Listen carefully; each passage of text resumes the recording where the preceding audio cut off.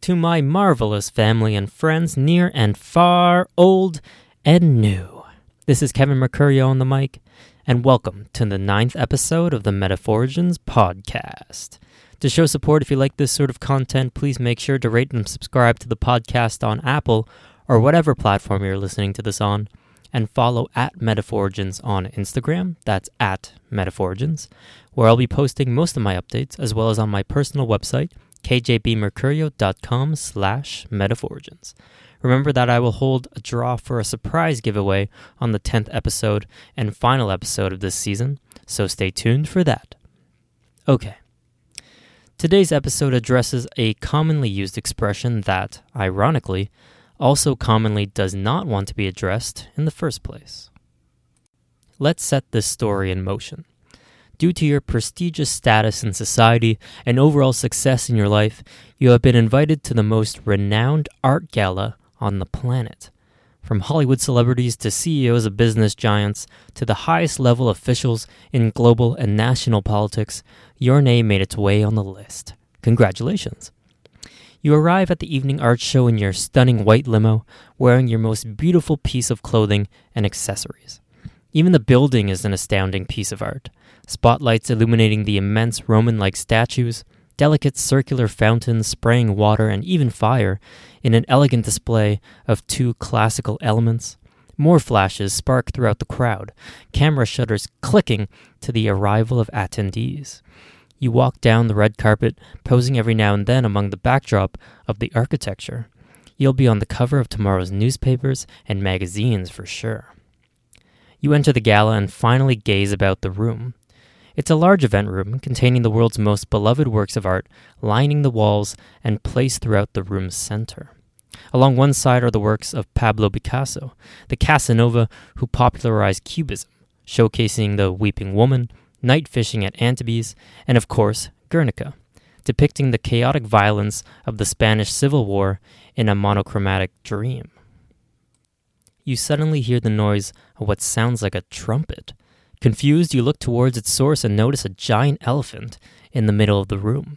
Seemingly content with the constricting circumstances, you see the elephant is wearing a sort of serviette or bib around its neck. In front of it, a large dinner table set with a plate and silverware to scale. You ask the man beside you, "Excuse me, but what's with the elephant in the room?" "Oh, just one of the pieces of art on display," he replies.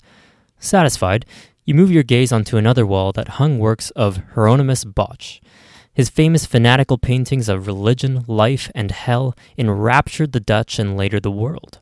Here, triptychs include the Martyrdom of St. Julia, the Last Judgment, and of course, the Garden of Earthly Delights, an absurd symbolic piece of the birth, temptation, and damnation of mankind. You hear more commotion towards the room's middle and return your gaze to the elephant. This time, a large line of people seem to be entering the elephant's cage. Strangely, these people are not guests to the event per se, but are wearing masks and dressed like that of widely known individuals, both past and present. You ask one of the servers who just offered you a glass of wine, "Excuse me, but what is that elephant in the room?"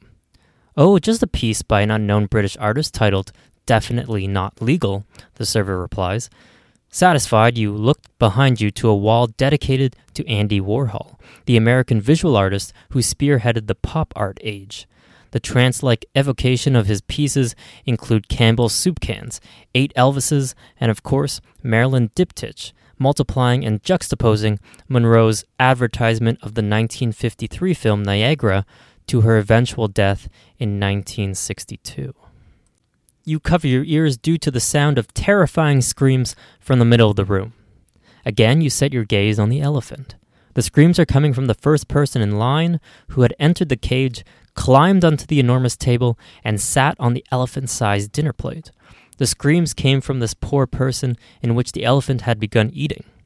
You realize this person was dressed up in a lab coat with large frizzled white hair, resembling what you believe to be Albert Einstein. No one in the crowd seems to bat an eye or react at all to the scene. You turn to the woman beside you and ask, "Excuse me, but why is everyone just ignoring this elephant in the room? It seems to be eating a live person right in front of our very eyes." "Oh, that elephant? It's just an art piece representing how humans hunt and poach rare, wild animals, like the African bush and forest elephants, she replies. You are unsure but somewhat satisfied. Staying focused on the middle of the room, surrounded by the world's elites, are monumental pieces towering the crowd. You can make out a select few. A couple of China's terracotta warriors, Rodin's The Thinker, Alexandro's Venus de Milo, and Michelangelo's David. Such an incredible sight of beauty throughout this event room. More bone-crushing screams direct your stare back to the elephant. Now several people have entered the cage and sat on the dinner plate, waiting to be eaten. There was a man in a black suit that looked like Martin Luther King Jr., another man in Old English clothing resembling William Shakespeare, a woman in pilot gear representing Amelia Earhart, and another woman with 2 large Nobel Prize medals for Marie Curie. You finally head to the dynamic art piece and, standing at the front of the line featuring other influential people of history, shout at the crowd, "Why is everyone ignoring the elephant in the room?" A man in line who looks like Edward Snowden says, "Oh, the elephant is just an art piece. It's supposed to be uncomfortable. But why don't you want to talk about it, you shout?" Because we're uncomfortable. We know what the art piece means. We can just think about it ourselves. Shocked, you storm out of the gala, uncomfortable with the whole situation, never to attend an elitist event again. I might have lost myself in the storytelling with this one, but this expression is one of my favorites, as I'm a huge fan of speaking about societal taboos. But why do we specifically not address this particular colossal creature? What is the origin to the expression, the elephant in the room?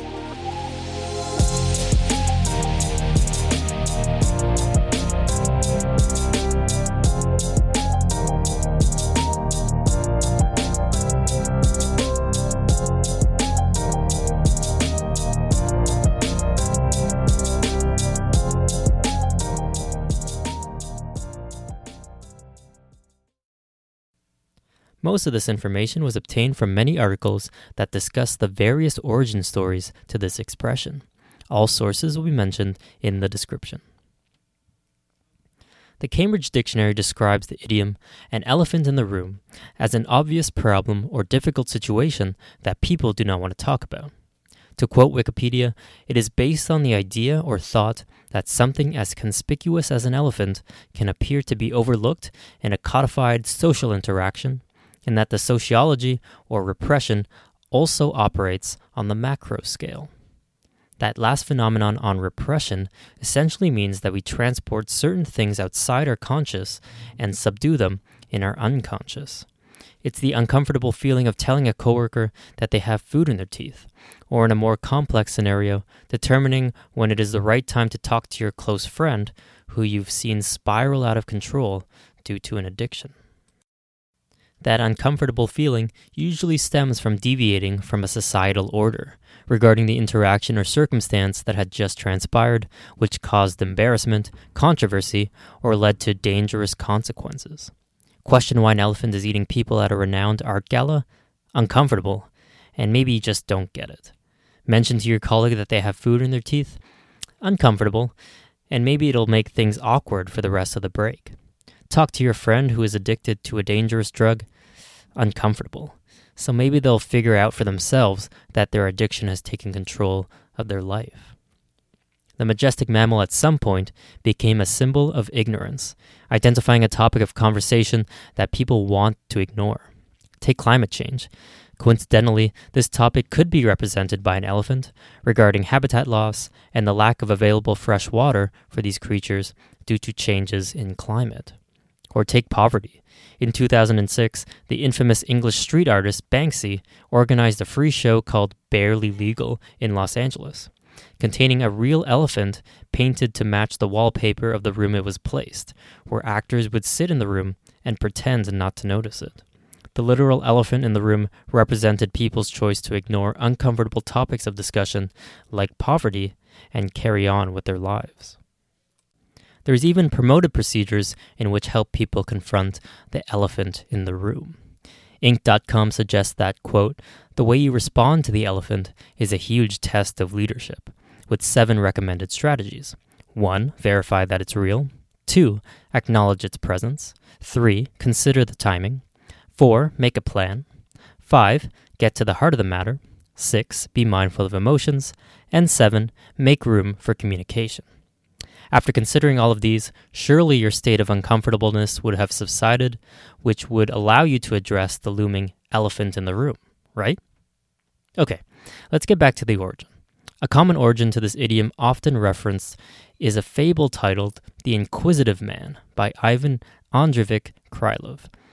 A man, among noticing various small details at a museum exhibit, fails to notice an elephant.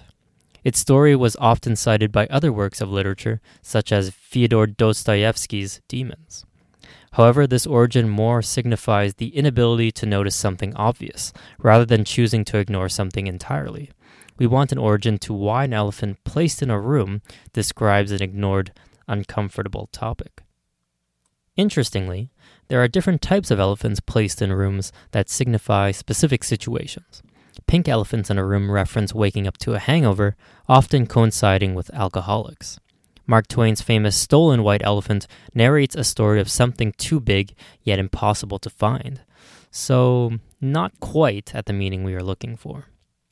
There is also another potential original meaning to the discussion of elephants in a room.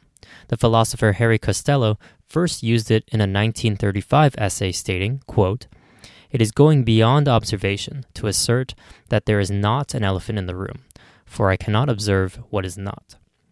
Perhaps he was referencing a known intellectual debate between Ludwig Wittgenstein and Bertrand Russell about truly knowing whether there are no rhinoceroses in their room. Large mammals in a room. Now we're getting somewhere. Other sources mention its first appearance in print, but there is even debate about this. Some credit the 1984 book, An Elephant in the Living Room, A Leader's Guide for Helping Children of Alcoholics by Marianne Tippo and Jill Hastings. Perhaps a double entendre, a phrase that can have two possible interpretations, or a good coincidence.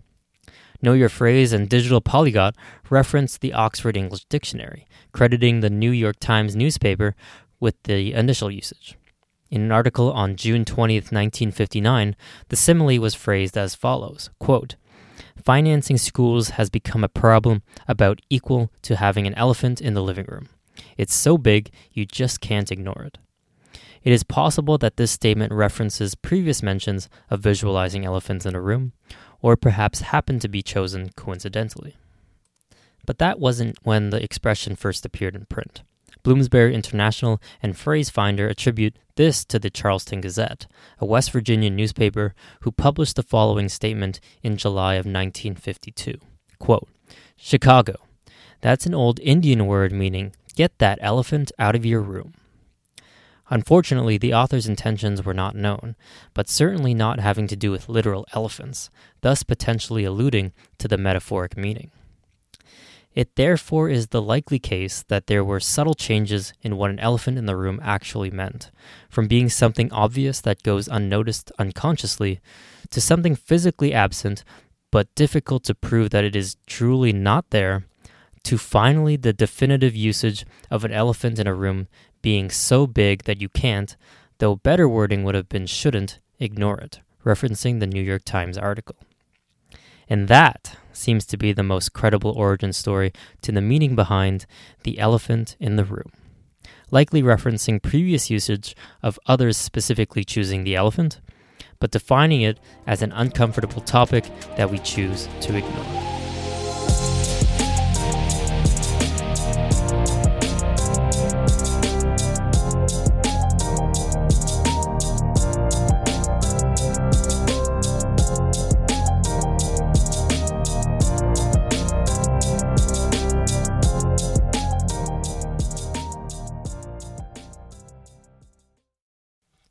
For the science part of this episode, I would like to highlight a particular scientific achievement discussed in a 2019 National Geographic article titled, "These are the top 20 scientific discoveries of the decade."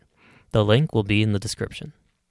There were 20 outstanding discoveries mentioned in this article, ranging from the first detection of gravitational waves at the U.S. Laser Interferometer Gravitational Wave Observatory, or LIGO, to the identification and utilization of the precise gene editing CRISPR-Cas9 system, to big archaeological discoveries uncovering, among other ancients, the body of King Richard III, and more relevant, to the rapid development of an Ebola vaccine that saved countless lives during the outbreak in West Africa.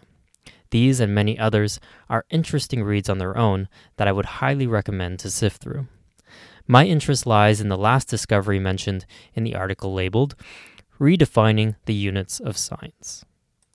Let me ask you a question.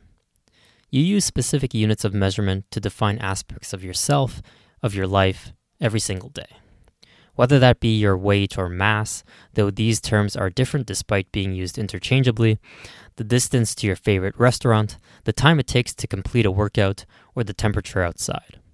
But what really is a pound or a kilogram, a mile or meter, an hour or second? And why do we have negative degrees when we can just have low numbers? This segment will be a bit mathematically abstract, but I still believe it encompasses the idea of true science communication. I will also only focus mainly on the one unit that has changed dramatically, but I'm open to discuss other units of measurement in the future. Now, we measure things based on specific numerical values which communicate useful information to us and allow us to effectively go about our day. These, or derivations of these, are called SI units, short for Système International d'Unité. The important thing scientists require to do is define these numerical values so that people can properly use these to measure things. For example, let's say, for some evidence-backed reason at the time, a meter was defined as the length of a Crunch chocolate bar. One of my favorite chocolate bars, by the way. Also note this podcast is open to receive donations. Is the length of a chocolate bar a constant value? Of course not. Manufacturing will certainly churn out different sizes of chocolate bars. They also do not stay the same length at all temperatures, and they get oddly smaller every second whenever I'm in the room, in strange bite-sized pieces. As mentioned in the article, written by Michael Grushko, quote, scientists have gradually redefined classical units in terms of universal constants. One such example is the definition of a meter, described as of 1983 as the distance traveled by light in a vacuum in 1 over 299,792,458 seconds, or around 300 millionths of a second. This fraction was chosen to ensure that our understanding of what a meter, prior to this definition, did not really change, but is now determined by a natural constant that will never change. Back to the discovery, or more so, the scientifically agreed upon modification. In a video by Veritasium creator Derek Muller, scientists discussed whether to change the definition of a kilogram from basing it on physical artifacts to natural numerical constants. Among improvements made to units for electrical current, the ampere, temperature, or the Kelvin, or the number of particles in a given substance, the mole, scientists changed the entire definition of a kilogram. Initially, 1 kilogram was defined as the mass of a specific platinum-iridium alloy kept in the International Bureau of Weights and Measures in Paris, France. Why this cylinder? Scientists believed that its mass would remain constant if stored in controlled climate conditions, in a bell jar underground, in a vault with limited access. Although that may be true in a general sense, and definitely better than a chocolate bar, in regards to having scientific accuracy, this is not a great basis for an SI unit definition. In fact, other exact replicas of this cylinder in the exact same conditions seem to have different masses to each other and themselves when measured over time. Okay, if I didn't lose you yet, let's keep tinkering away at this. You might ask, well, if we define one specific cylinder as 1 kilogram, then it will always be 1 kilogram no matter what, despite incredibly small changes. Therefore, whenever we want to measure the exact mass of something, we just have to determine how many of these cylinders it takes to equal the mass of that object. 3 cylinders would give an easy 3 kilograms.